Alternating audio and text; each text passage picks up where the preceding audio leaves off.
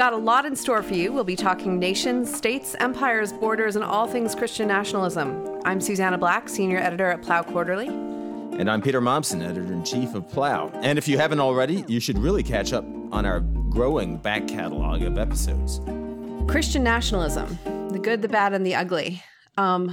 What do we mean when we talk about Christian nationalism?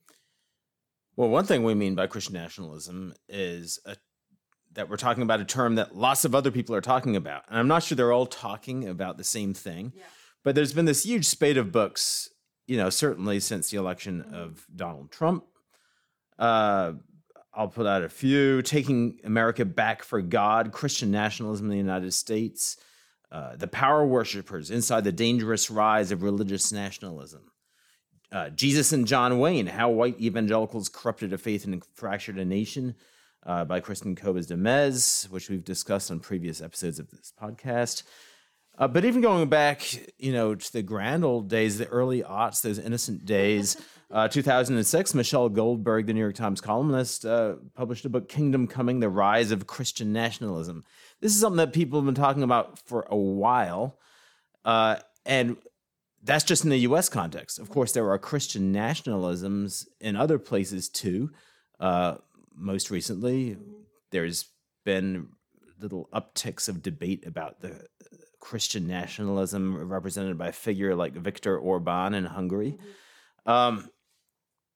So one thing we're talking about with Christian nationalism is just a thing that lots of other people are talking about. Right. Why are they talking about it?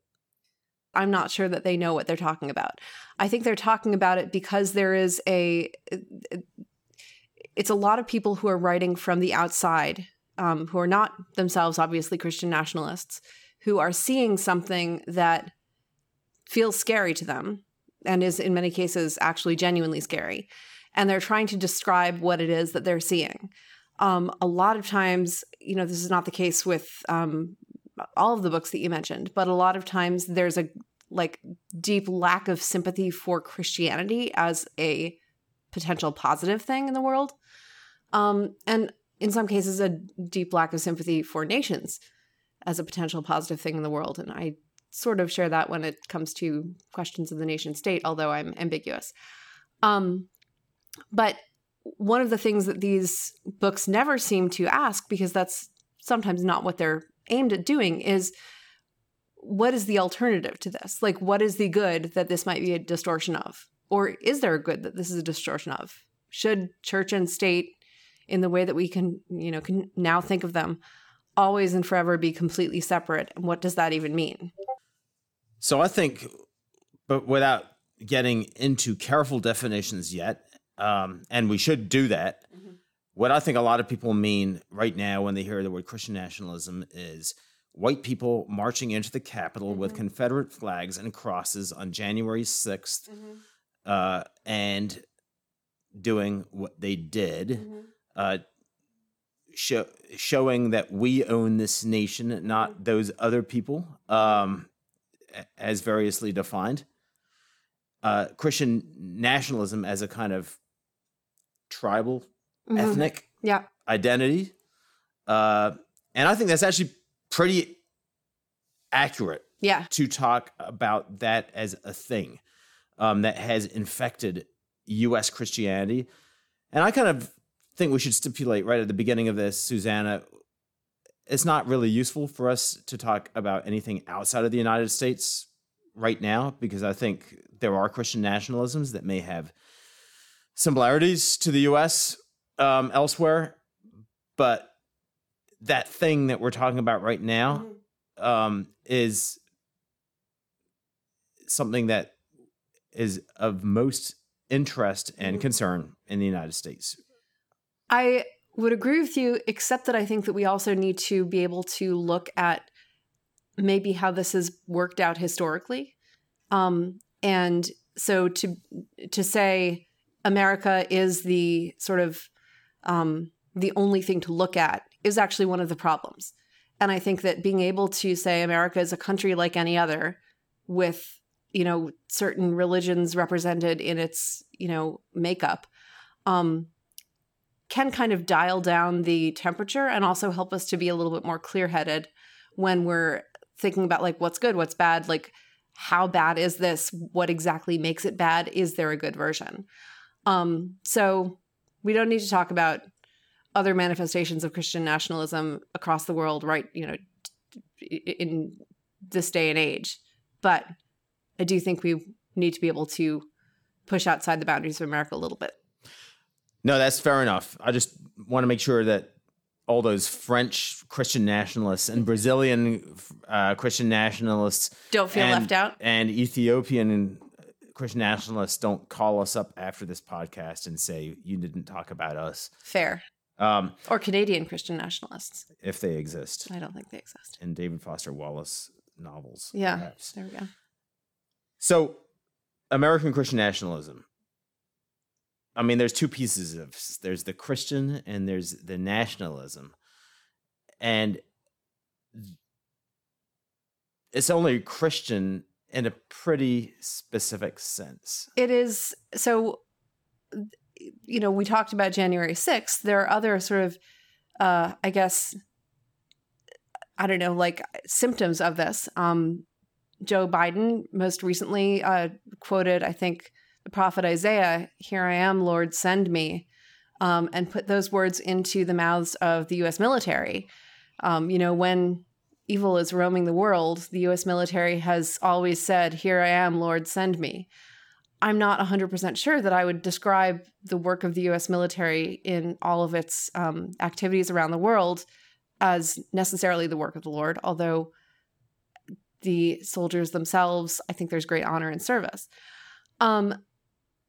Sort of on a kind of more statistical level, half of all white American evangelicals and 1/4 of all Americans of all stripes believe that the founding documents of America, the Declaration of Independence and the Constitution, are inspired by God. And earned. And yeah. And there's that's pretty nuts. I mean, that is obviously one could imagine divine inspiration in a number of ways. There are certain poems that you might say are divinely inspired, but I think people mean something more sort of heavier than that. They tend to think of America as maybe in some sense God's unique protagonist in the world, in the way that Israel was in the Old Testament, and in a way that I really think only the church can be said to be now. And, what America does, for good or for ill, will be looked at by God and judged by God in the way that God was sort of keeping his eye on what Israel did, for good or for ill, in the Old Testament. And that I think, if you believe that to a really substantial degree, that excludes that being the case for other countries, you are pushing into something that's probably a technical heresy. So there is a batch of people who really believe that. I do not think that they tend to be people who have the best theology in all respects. Why be concerned about this? Is this just a talking head problem? I mean, one reason a lot of the people wrote books about it, right, was to explain the rise of populism, of populist conservatism, and specifically of Donald Trump, right? And you have this big voting bloc that identifies as Christian evangelicals who do things like, vote for hard border policies and I guess prayer in schools, and who kind of use this symbolism of Christianity as tribal mascots, right?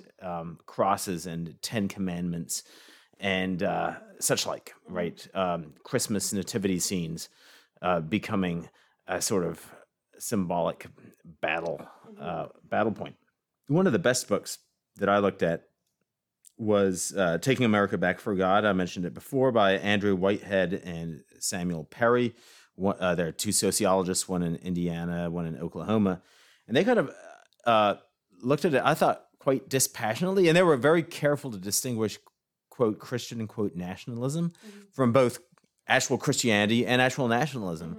One of the things I thought was most fascinating from their findings was that those who identify with Christian nationalism, sociologically speaking, actually have quite different beliefs and behaviors than people who are devout Christians. Can you say more about that? What were the examples? Well, so, and how do you define what's a devout Christian? So they looked at people who, go to church and regularly and show strong engagement with their religion. And one big one is immigration. People who are really engaged with their religious tradition, statistically, tend to listen to the teachings of Scripture about welcoming the stranger. We've talked about that before, and to put a strong emphasis on helping the weak, right? Whereas those who identified as Christian nationalists did not, obviously. So that's one example, and there's others. When it comes to economic justice, to racism, where those who identify as Christian nationalists have much harder positions of us versus them than those who tended to be deeply immersed into their religious traditions. Now, obviously, these are all generalizations, right?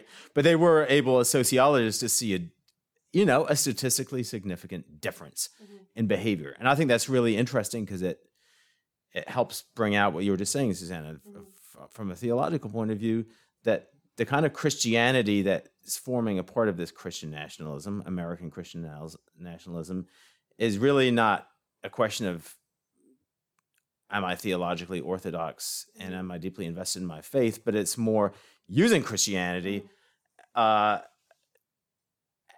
an identifier, as an us versus them demarcator of the in-group versus the out-group. And they say, actually, Whitehead and Perry, that this word Christian in this context is increasingly being used as a kind of code word for white people like us. We've used the word Christendom positively in the past, and I think of it positively. I think it's a good thing. But there are definitely some places, especially in the sort of depths of the internet, where Christendom and Christianity, you start to sort of have the sense that this means something like the folk religion of white people. And I think that there's an element of that happens in the U.S. as well, although I also think it's a lot more complicated than that, because I imagine that you would be able to find at least some Black people who have sort of some of the beliefs of Christian nationalism as they've defined it. Yeah, so, and then how do you exactly define that, right? So these two sociologists looked at 6 kind of indicators. I thought it might be fun to do this. Everyone loves a survey, right? Okay.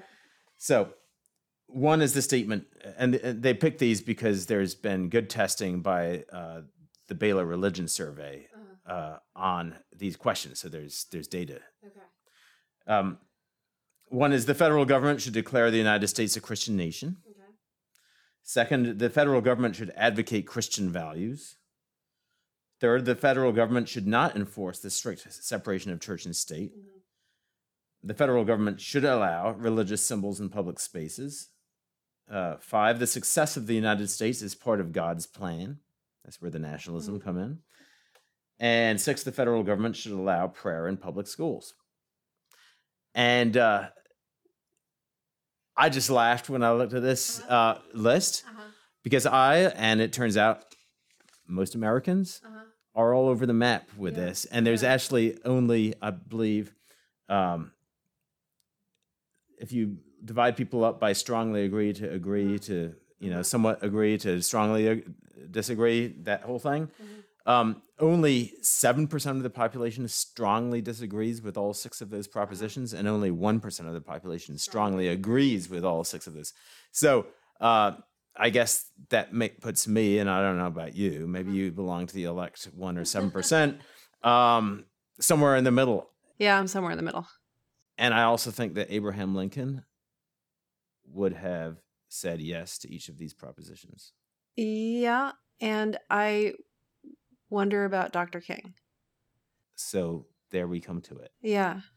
Now I have to say, and I don't think we need to feel constrained by the definitions that these 2 authors used, but they specifically discuss Dr. King and the use of the civil rights movement of Christian language and a language of a Christian nation in the service of the prophet's call to justice, and peace and mercy. Mm-hmm. So, in a way, careful sociologists as they are, they've also, though, gone about defining their terms in such a way that Christian nationalism is all the bad things, and everything else doesn't go under that name. And I'm not wondering if that's actually, though, a little bit too convenient for their argument. Well, I mean, I'm an annoying Aristotelian, and so I'm like, what is the good thing that this is a bad version of? Like, if January, I think we can fairly say January 6th was a bad version, or was a bad thing.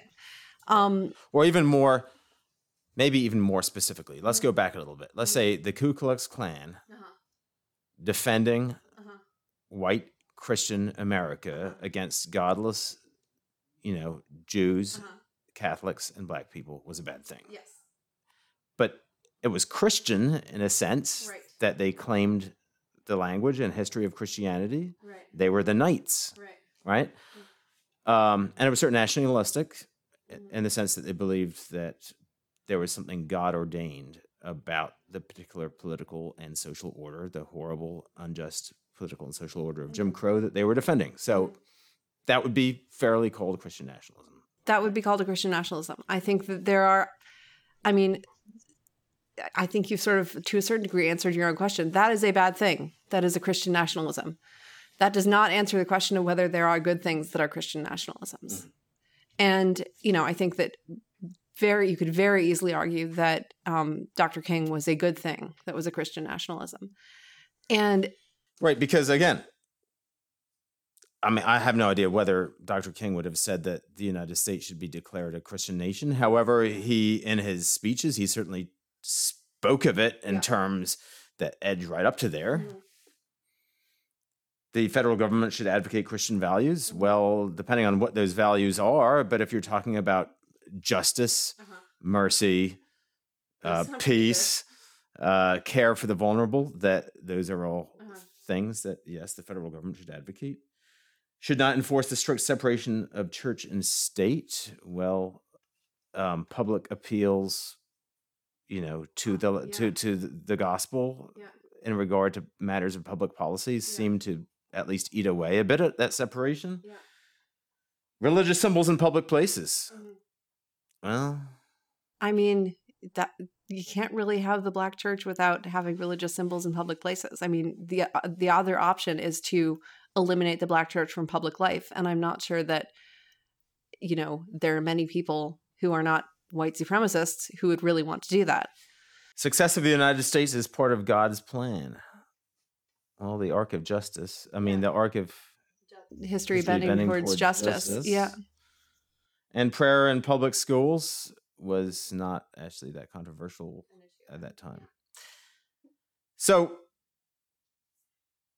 yeah, I think the bad Christian nationalism we're talking about exists.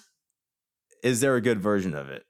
We may have reinvented post-liberalism in the sense that, once again, bad things are bad, whereas good things, by contrast, are good. Okay, so what's the good form of this? And here, I also thought in Whitehead and Perry's book, they usefully distinguished between Christian nationalism and what used to be called the theocrats. If you remember back to the early years of the Bush administration in our extreme youth, yes, there was much talk of theocracy, and he says, this is really a different thing. Yeah. Christian nationalists. It's much more populist, for one thing. Mm-hmm. And they're not actually saying that all aspects of Orthodox Christianity should apply to public policy, because they're specifically carving out huge exceptions for serial adulterers and abusers to hold the highest office of the land. Yeah. They're rather saying we need champions who fight for our group, right? Which we are using Christianity as a bit of a badge of. That, however, this whole terminology seems to confuse, right? Because good secular liberals can say, oh, Christian nationalism, how horrible. And would that throw out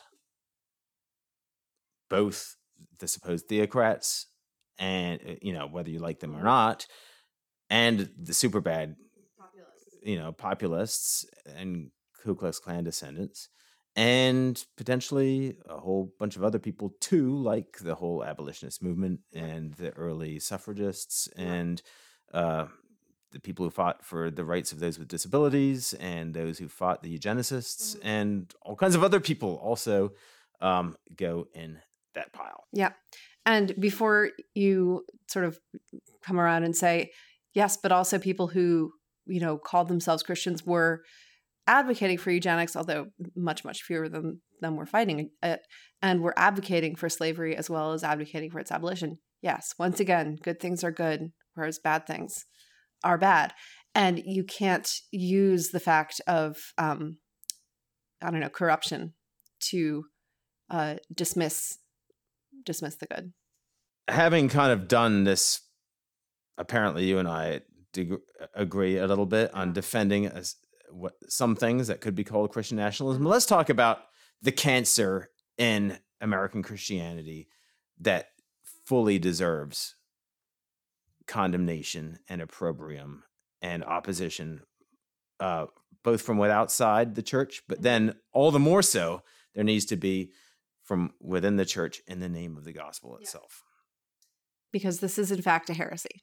Right. And the language of heresy can sound kind of theoretical, but it really hurts people.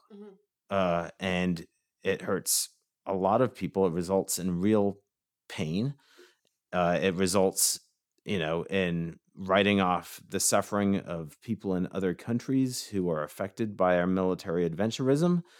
You mentioned Joe Biden's, use of the prophet Isaiah's language to bless the actions of U.S. Marines in foreign countries that did not invite us. And the people who are hurt are also here.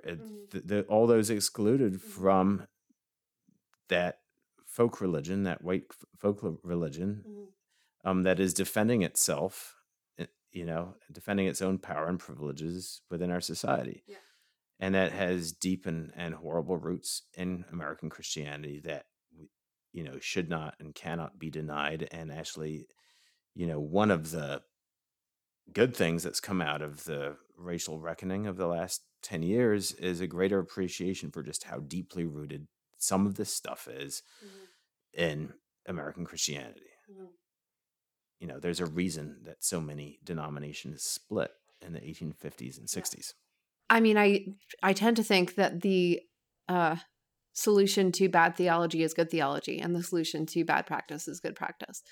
And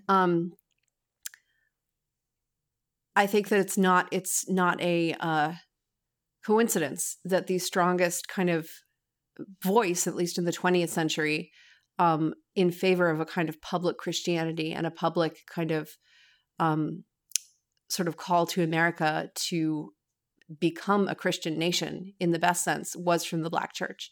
I think there's something particularly kind of appropriate given our history that was the case. And, I think that God knew what he was doing. That said, I guess one of my kind of suggestions towards solution, I'm not sure that that's even what we're looking for, is pay attention to the tradition of the Black church in trying to find a version of Christianity, or rather a version of Christian civic engagement that is both indigenously American and not toxic. That is not the only place that I think that can come from, but I think that is a big place. And another place, of course, is history. Yeah. And it's so helpful, as you were saying earlier, to just extract ourselves from the peculiarities of the United States. And when you're talking about big principles, look at a place like El Salvador in 1980, where Archbishop Romero, Oscar Romero, the Archbishop of San Salvador, was in the name of the gospel calling on both a repressive government and Marxist guerrillas to desist from violence, to respect the rights of the poor, and very specifically in the language of the Passion and Good Friday, calling a people and a government to go the way of Jesus. And, if that's not an example of how, in the language here, a government should advocate Christian values, I don't know what is. And that is also, like, I've made the case that Oscar Romero is my kind of integralist. I think this is a version of Catholic integralism that actually shows the best of what it can be, in the sense that, and it also shows the kind of weird commonality that it can have even within the Anabaptist tradition. So what Romero was a bishop. He was the archbishop. He understood all of El Salvador to be a Catholic country. He understood the people that he was speaking to, both the perpetrators and the victims, as being his sheep, some of whom were acting like wolves towards the others. And, with the authority that he had as an archbishop, he was commanding them, and he used the language of command to act like Jesus towards each other, because that is the way of Christians. That is the way of the gospel. And this is, a huge violation of the separation of church and state. Enormous. There's no way that this would be a kind of safe, secularized thing to do. But this is an appropriate, I think, thing that is the role of the church. It is the role of the church to speak to the state. And when the state is being just as when the state has just laws, that are, based on the natural law, an expression of the natural law, rather than unjust and arbitrary and tyrannical laws. What the state ought to do when the church and her ministers command it in the name of Christ, and command it correctly in the name of Christ, is to obey. Because that's kind of what we all need to do when God commands us, and when people command us to act towards each other as Jesus would have us act. And that seems unambiguous to me. So have we just identified the good form of Christian nationalism? Yeah, Romero integralism. Okay, I think we're agreed on that. Yeah, okay. We're delighted to be joined today by Dr. Russell Moore, a public theologian with Christianity Today, worked a long time with the Southern Baptist Convention, and he's given us a piece, Integrity and the Future of the Church. Why are so many young Christians losing faith? This is actually based on a talk that Dr. Moore gave here in Foxville Bruderhof in August at a Plow event there, and it was, really electrifying. It was great to be with you all at the Writers' Weekend. It was a really spiritually enlivening sort of weekend for me, several days for me. The main point of that piece is really coming out of a conversation that I'm having multiple times a day, either with somebody who is concerned about people in their own church who are walking away, or even more often, people who are right at the edge of walking away. So they don't want to. And in some ways, it's almost like Simon Peter in John 6. Do you also want to go away? To whom shall I go? I mean, it's that sort of tension that's taking place in order to explain why is that happening, and how do we address that? And particularly because what I see happening is different than what I would have been dealing with, say, 10 years ago. Where usually if someone, and this happened several times when I was in theological education, there would be a ministry student who would come in and say, I've lost my faith. I'm an atheist now, or I'm almost an atheist now. And what I would always, almost always find is that there really wasn't a cognitive or a theological sort of move. It was somebody usually involved in something that was bothering his or her conscience and trying to find a way to adjust the conscience, and they lose their faith in that. That's not what I see happening very much right now. Instead, the people that are walking away from the church aren't the people who are saying, I'm just too educated to believe that dead people come back to life, or that virgins get pregnant, or something like that you might have heard in the 20th century quite a bit. And nor is it people who are saying, I think that the church's moral standards are too high and too rigid, and I want to prodigal son go off to the far country and live my life in riotous living. That's usually not what's happening. Instead, you have people who often are wanting to walk away because they believe in the moral integrity of the Christian faith, and they don't believe the church does. So they start to see the church as something that's just another marketing scheme or just another mobilizing mechanism for something else. And so I've been especially concerned about this as somebody who went through all that as a teenager in a sort of different Bible Belt ecosystem, but really the same thing. And so I'm really burdened when I look around and I see people who are having that same sort of struggle, and maybe they don't have the kind of support system that I had to bring me through it. I mean, one thing that was really striking to me in your piece is how you say it's the struggle for many of these people is that the church doesn't actually believe what it says it believes. Could you break that down a little? In what sense does the church not believe what it claims to believe? Well, I think it's not the typical problem, which is, well, there are hypocrites in the church. I mean, people have been saying that all the way back to John Chrysostom and before. That has always been a struggle for people. And so it's not, I think, that people are falling short of the ideal. I think it's instead a bigger fear, which is that what if the whole thing is just a way to gain some sort of social control? So if you look, for instance, at the aftermath of, say, Ireland and the sexual abuse revelations coming out of the Catholic Church there, worldwide, but concentrated particularly in that way in Ireland. And what's the response? It's not so much that people are saying, well, we're disappointed in our leaders for being hypocrites. It's that they're saying, what is this?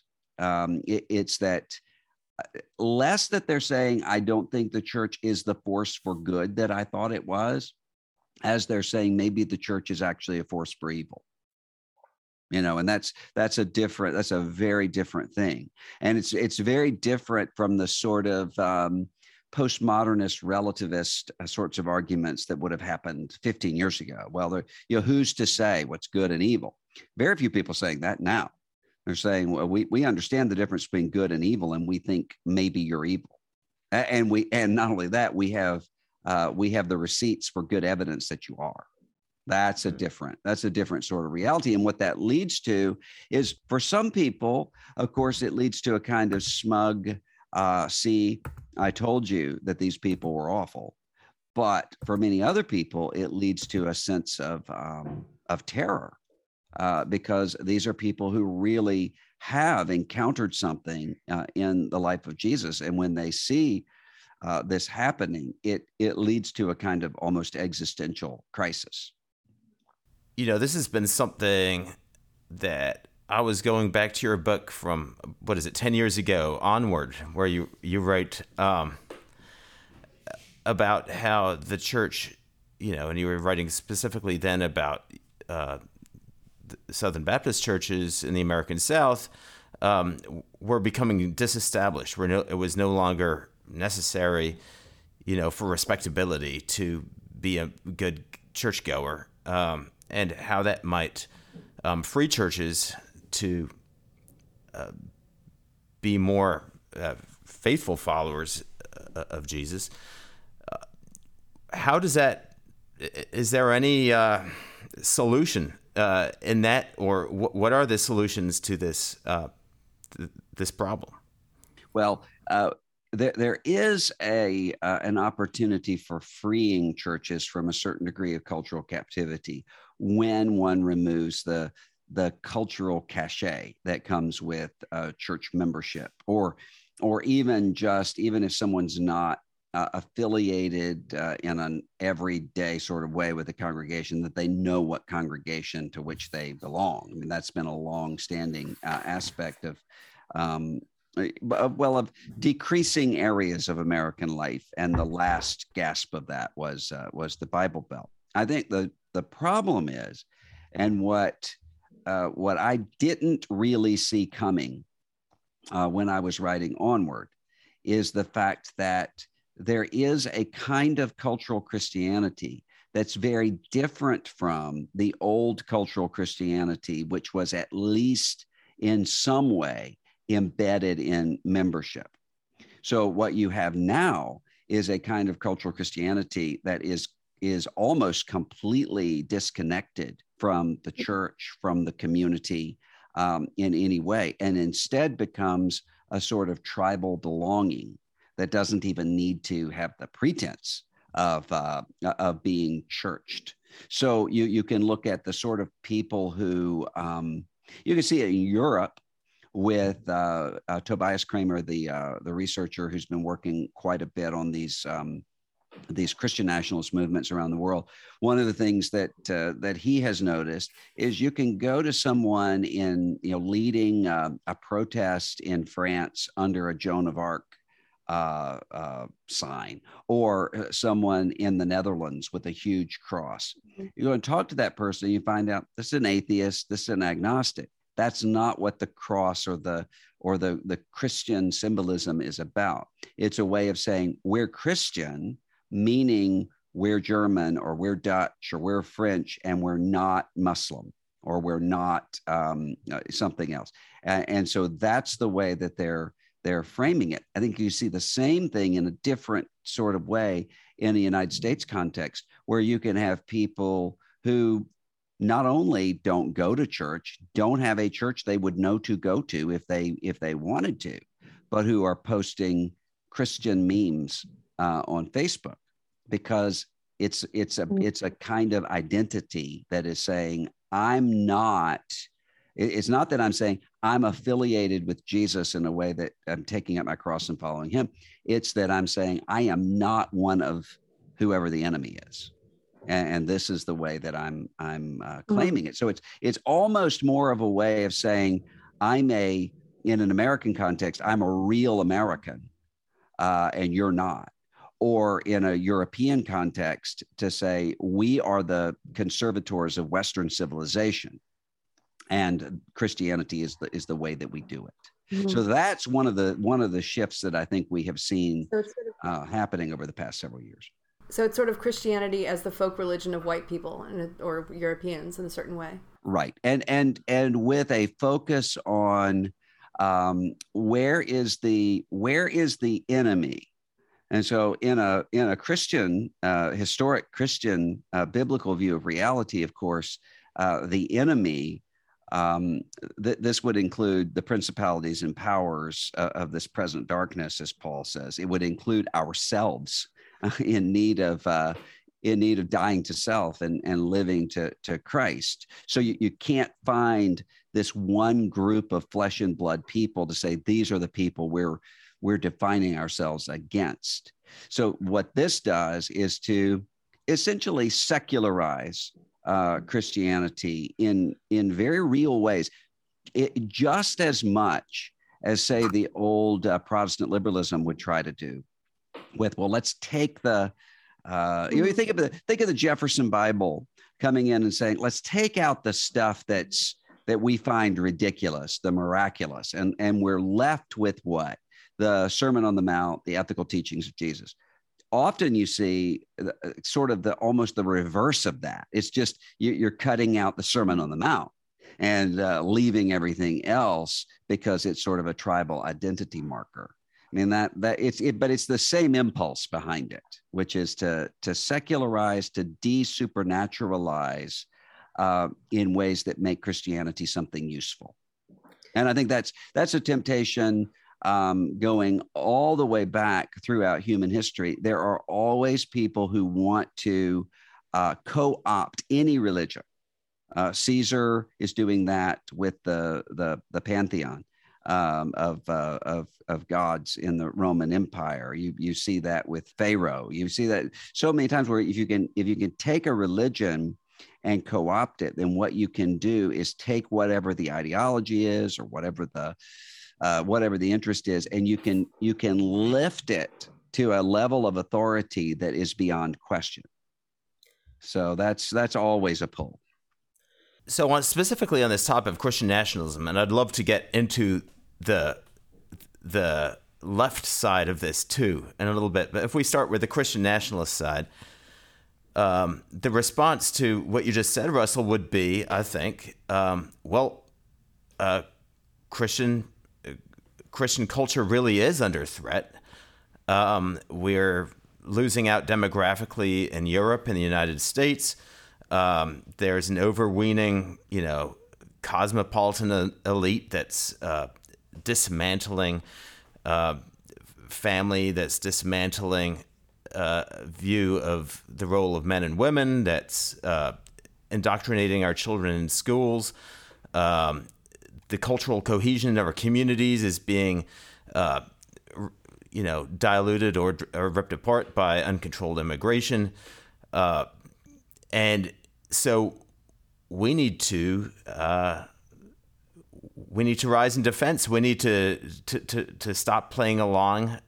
We've been, that there is a long tradition in Christianity of loving those who are close to you. I just read a review, actually, of Christine DeMay's book, Jesus and John Wayne, a critical one from a self-proclaimed Christian nationalist who, traces back to Aquinas and Augustine, the idea that we should love our countrymen in a particular way, and defending that Christian version of nationalism as something that's been in the tradition for a long time.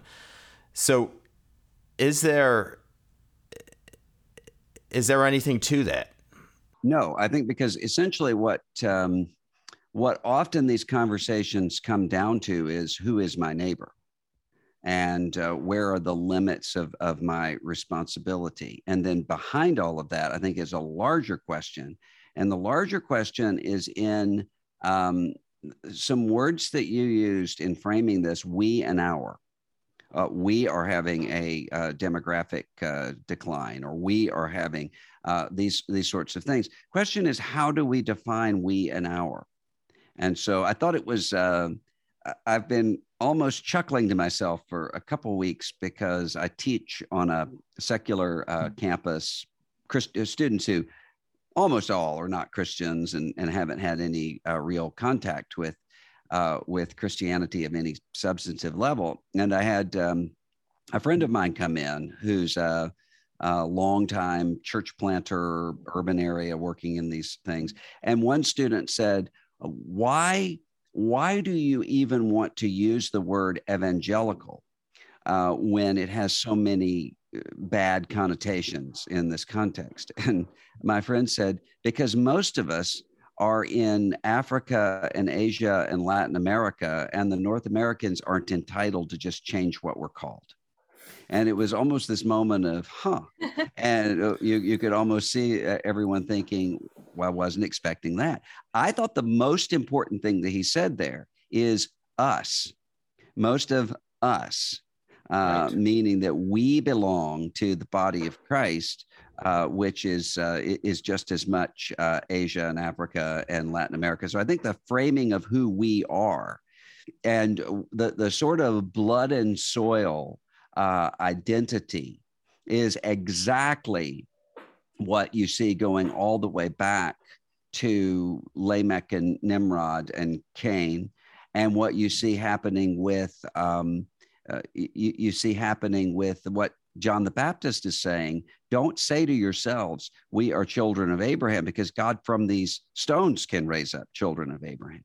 So that sense of seeing ourselves primarily according to the flesh and fleshly bloodlines, especially in terms of saying, who are the people who don't belong to us and therefore we have no responsibility for?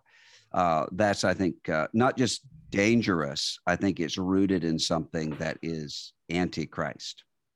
Well, and to be clear, I absolutely agree with that. And I'm not sure how effective my channeling of the imaginary Christian nationalist was. Susannah, how did I do? I think you did pretty well.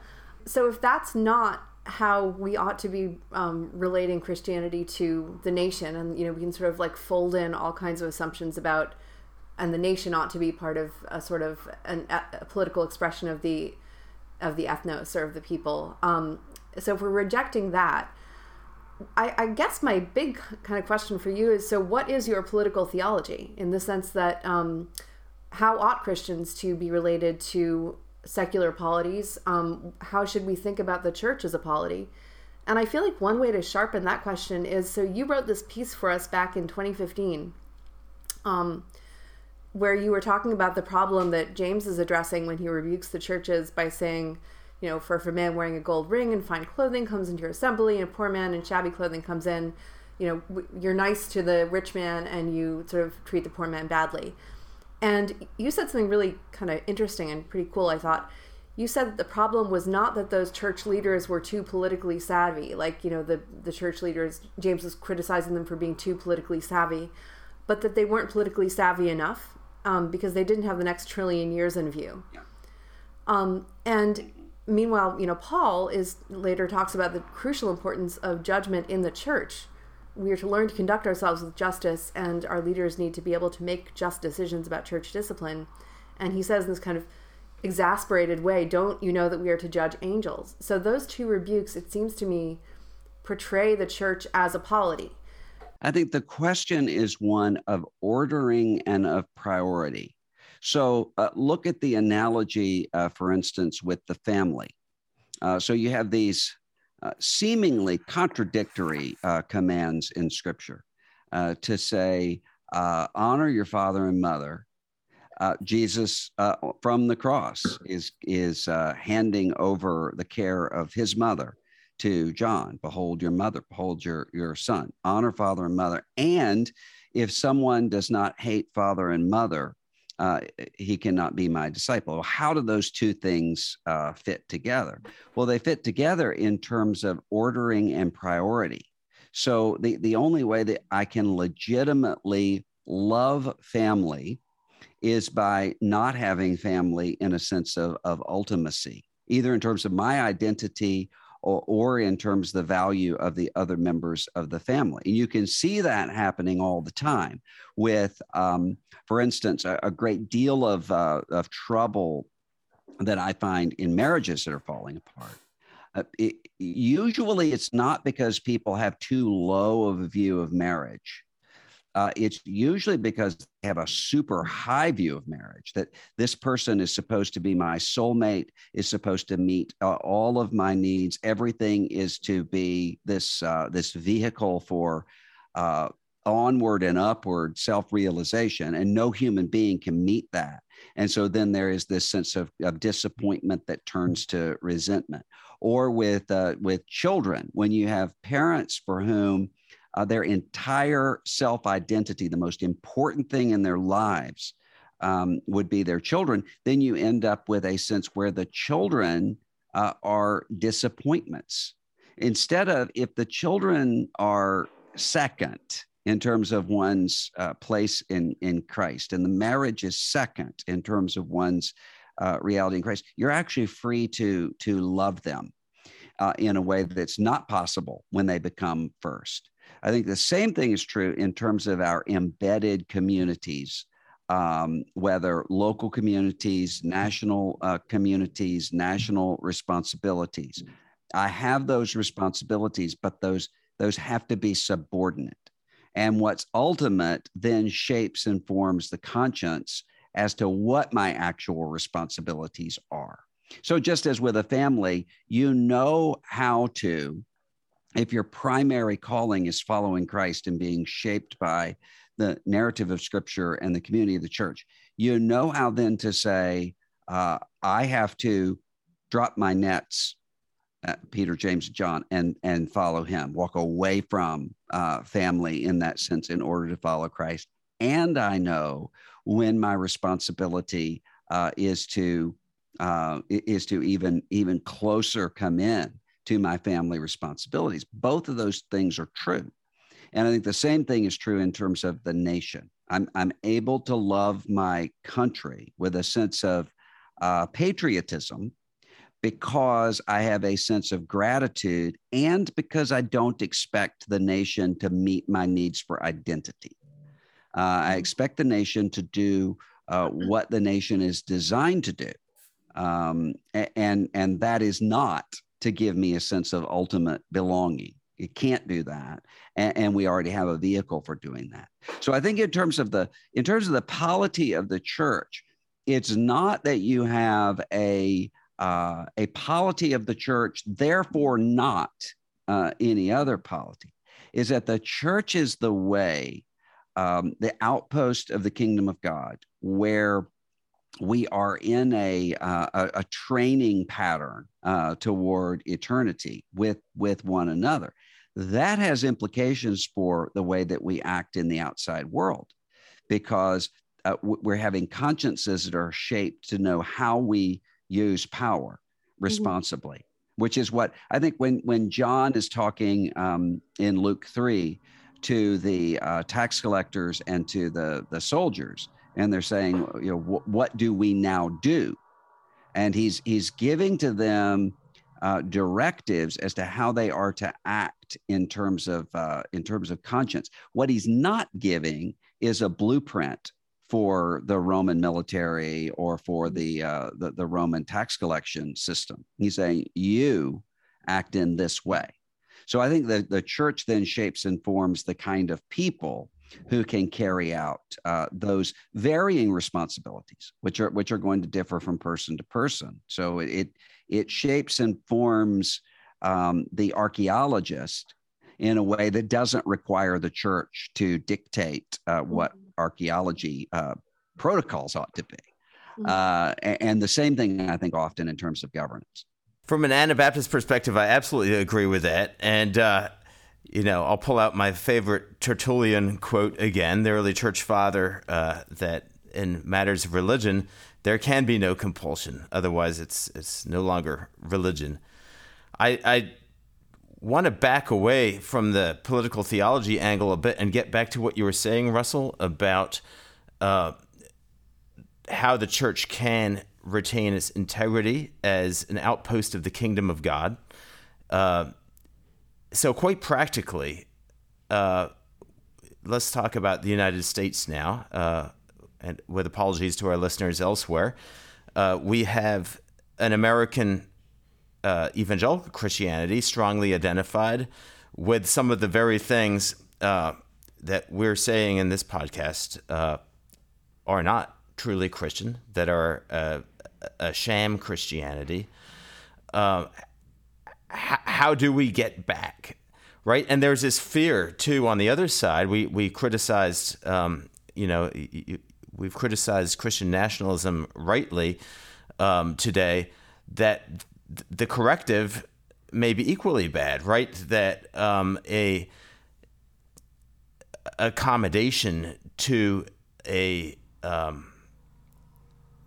liberal critique of Christianity by rushing to dismantle all the things that we think are bad will leave nothing left, right? And that you see that a lot. I mean, quite in people's personal lives, the number of former evangelicals, the so-called ex-evangelical phenomenon, who don't necessarily seem to be running to a robust Christian vision. What more often happens is that they simply become liberal Democrats.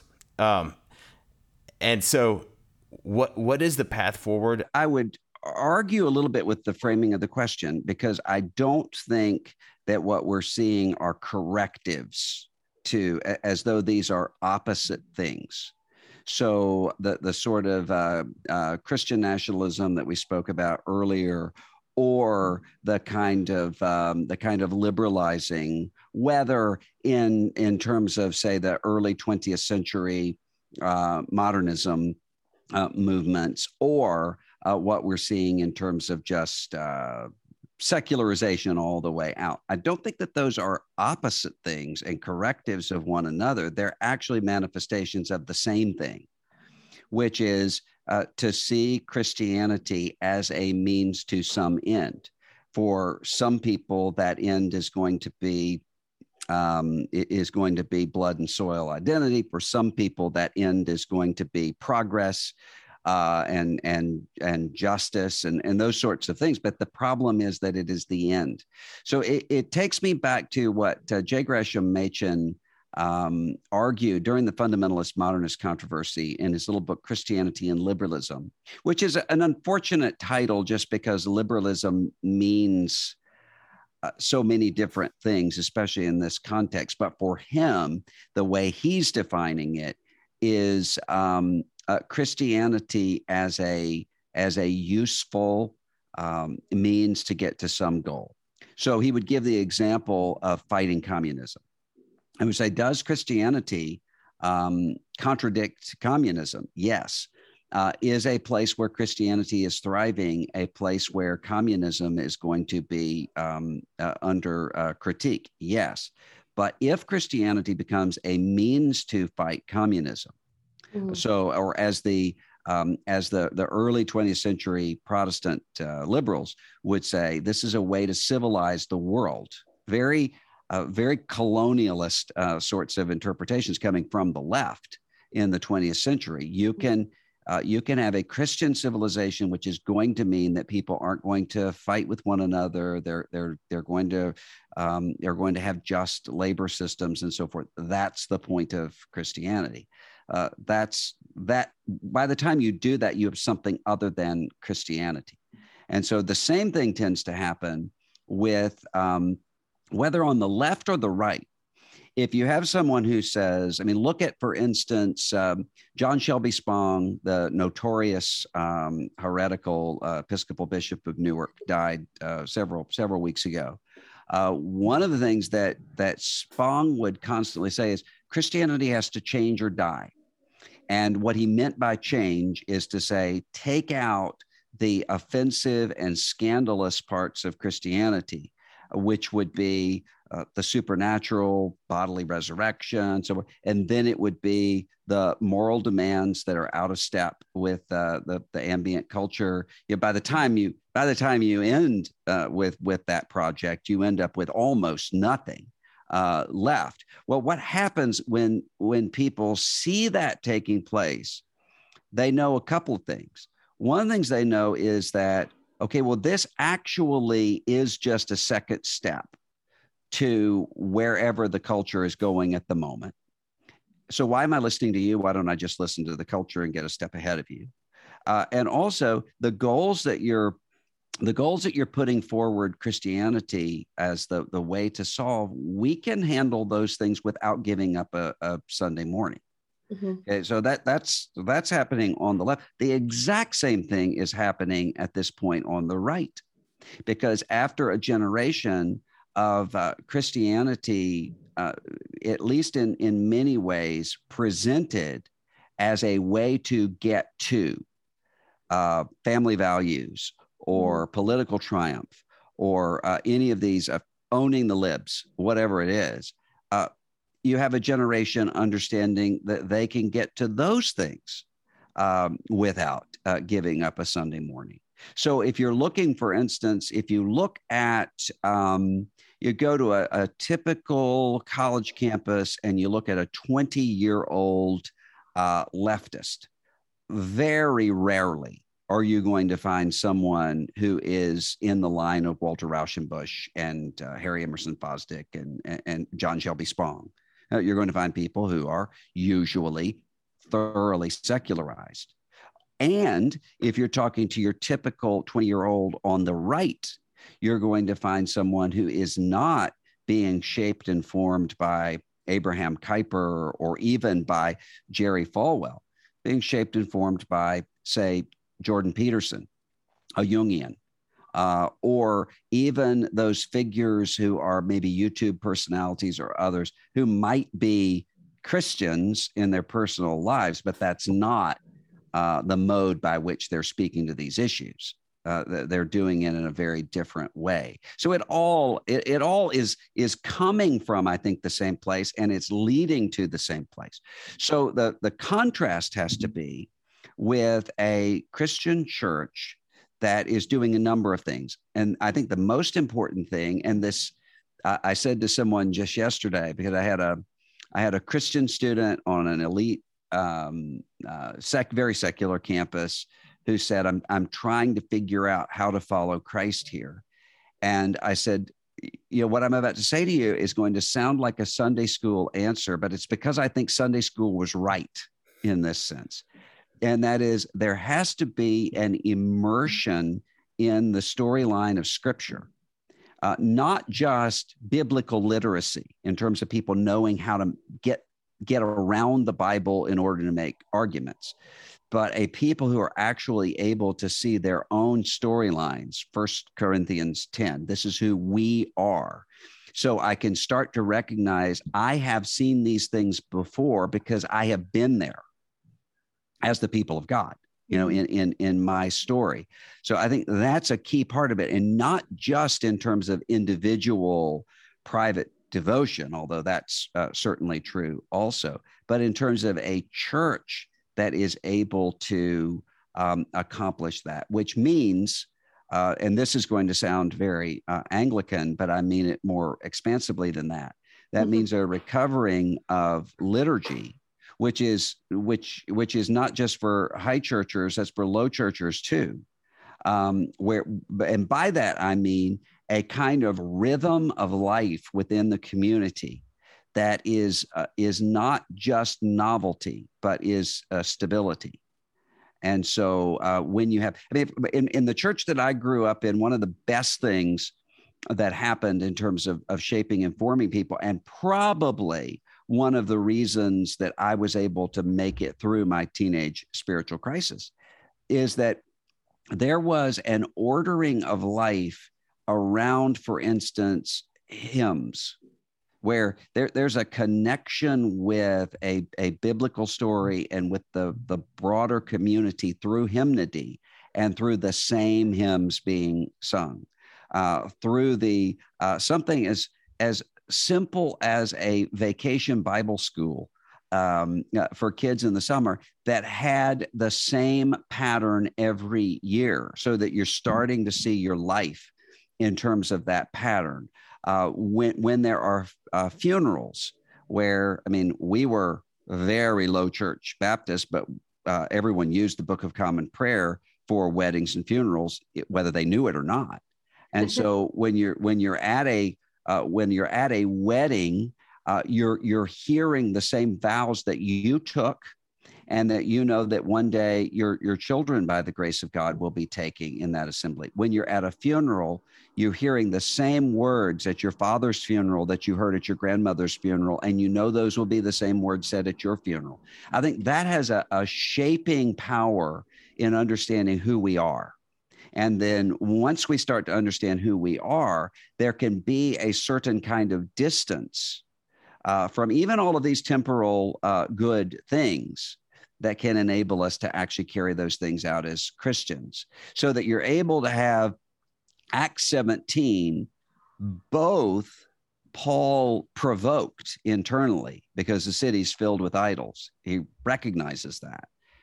And the response is then to reason with them. Well, why? Because this isn't an existential threat to Paul. He's in grief about the situation of the people around him. So he's able to move. He doesn't go into what we often see, which is the exact reverse, which is to reason our way toward how to be provoked. So the being provoked is itself theatrical, and that's I think that a church that takes seriously the sort of life that we're to have together, that's the way that we counteract all of this. So quite practically, how do those kinds of churches come to be in the United States in 2021? Well, they come to be by people, first of all, at the leadership level, intentionally knowing that that's what they're setting out to do. But then secondly, it happens by coming in and showing people in many ways, you actually know how to do this, but you don't see how to do it in multiple areas. But there are always going to be some areas where you do. You actually do know how to do that. So, for instance, sometimes I had someone say yesterday, I don't know what to do because our church is so divided politically. And I don't know what to do about that, because you can't even start to address it without the divisions becoming almost overwhelming. And I said, why don't you go in and show the people? I was familiar with this church, so I knew this was the case. Show the people how they actually do know how to do this when it comes to personal moral issues. So there are going to be some things where the scripture's clear, and they're going to say to one another, we're not going to just agree to disagree about child abuse. That's not going to be the case. But then there are going to be some other issues where we have principles that we're teaching, but they're going to apply in different ways. So parents, you have responsibility to your children. That doesn't answer whether or not your children should be in public schools or private schools or homeschools or what have you. And then there are going to be some things where Romans 14, we leave that to the individual conscience. You're not always going to get those distinctions right, but you have the categories there for that. Take that reality that they already know and show them how that actually does work in terms of these social identities as well, in a really similar way. And sometimes in a congregation, it works the reverse. So, for instance, I found it was really interesting in working in the area of human dignity that I would have an event where I would have maybe half the people there for whom it was easy in their congregations to get up and to preach or teach against abortion. People would applaud. Really difficult if they were to talk about the Kurdish refugees down the street from them and the responsibility to see them as in the image of God and to care for them. And then you would have someone else who maybe is a church planter in an urban area where it's really easy to get up and say, we need to care for the refugees in our community. But there's a chill and a backlash if he talks about abortion. Both of those, they kind of needed each other to say the scripture is speaking to all of these things, regardless of where we are in terms of political controversy. So take the concern that your people have for refugees, don't negate it, show them how that actually applies to unborn children. And then take the concern that these other people have for abortion and say, yes, here's the reasons why you care about the vulnerability of unborn children. That's why you ought to also care about their moms. That's why you also ought to care about the poor and so forth. So take what people know and show them that really sometimes things they think are alien to them really aren't. They're really in continuity, which is why there was a Cato study several years ago that was surprising to a lot of people, didn't surprise me at all, which said that the more evangelistic a church is, the more likely that church is to be welcoming of immigrants and refugees, involved in caring for the poor. So this sort of contrast between evangelism and social concern that we often see actually doesn't exist in real congregations that are evangelistic. Doesn't surprise me. Why?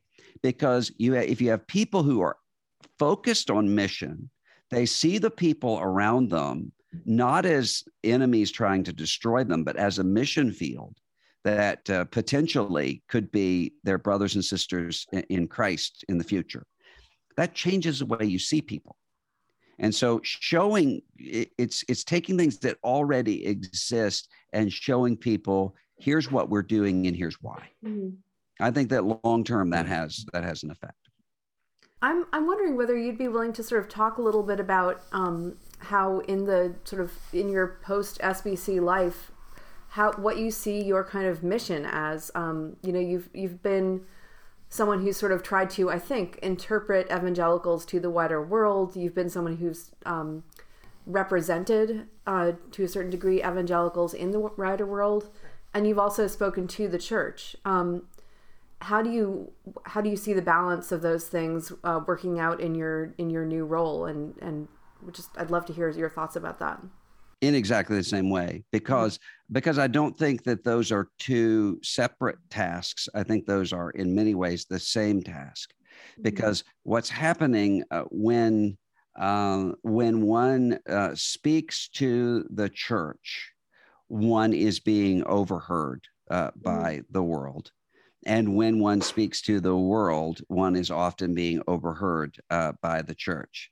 So what you're trying to do in both cases is to, in speaking to the church, to say to those who are maybe with some curiosity watching in, here's why this is important, that we care enough about the bride of Christ to want to see her thriving, because this is beautiful. And then as we're talking to the outside world, to say everybody has to do this. It's not just some people who sort of have to talk to the outside world. Everybody has to do it in their communities. They're speaking to people who don't understand them. And one of the big problems that I find is that there is this mentality that sort of comes out of culture wars and comes out of a kind of apologetics that assumes that we're a beleaguered group of people who are hated by those around us, a kind of intimidation that comes, where Christians often think that their secular neighbors hate them in ways that simply aren't true. So, for instance, when I'm on secular college campuses, I am all the time, atheists come up.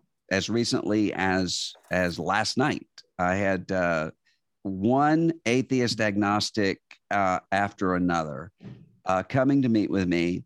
And what they're asking about is not, what do you think evangelicals are going to do in Iowa in 2024? Nobody's asking that. Instead, they're asking things along the lines of, as one said, I'm curious, and if this is too personal a question, and if it's offensive, you don't have to answer it. But in your view, how does a person get right with God? And this is somebody who isn't accustomed to having people, giving gospel tracts to them and talking. So it's not even as though they don't feel like they're going to, like, you're seeking out the pyramid scheme to say, can you tell me about your herbal supplements? It's a genuine curiosity to say, how does somebody think that way? And then the person right after to say, tell me about hell. Why do you all believe in hell? And what's hell like? And how does one avoid that in your view? Well, these are situations. They're not kind of Nicodemus situations where you have people who are at the point where they're in a state of kind of alarm about these things, but there's a genuine curiosity and openness to those things precisely because they are so strange. And even when you have hostility that's coming, 99 times out of 100, you're dealing with somebody who has come out of a bad religious background, and that's what they're really speaking to. Mm-hmm. So if Christians don't understand that often the sorts of things that you're saying, if you come into it with a defensiveness and a kind of hypervigilance and paranoia, you're actually not going to be able to make the connections with people that often they want. So I think that is a big obstacle for us right now. So Christian self-confidence. Yeah. or confidence in the gospel, not in self. Yeah. Christian Christ confidence. And also to say, I think there's an assumption because we assume that people change through arguments, that, and because a lot of just, even in terms of kind of YouTube culture, even as it applies to Christians. It's a little clip of watch this apologist own this agnostic student or knock down these Hindu arguments or whatever. When in reality, that's not how people change. And it can give people the false understanding that in order for me to bear witness with people who don't have any connection with this, I have to be an expert on every possible objection. And I can never say, I don't know the answer to that question. Well, what you end up doing, you end up filtering out only the people who think that they're experts in everything, which means you end up with what Kierkegaard said is geniuses instead of apostles. Rather than people who are carrying a message, you have people who are experts. And that's just not how the gospel proceeds. Thank you, Russell. This has been a wonderful conversation. Well, always good to be with Plow and with all of you. I'm grateful to have the conversation.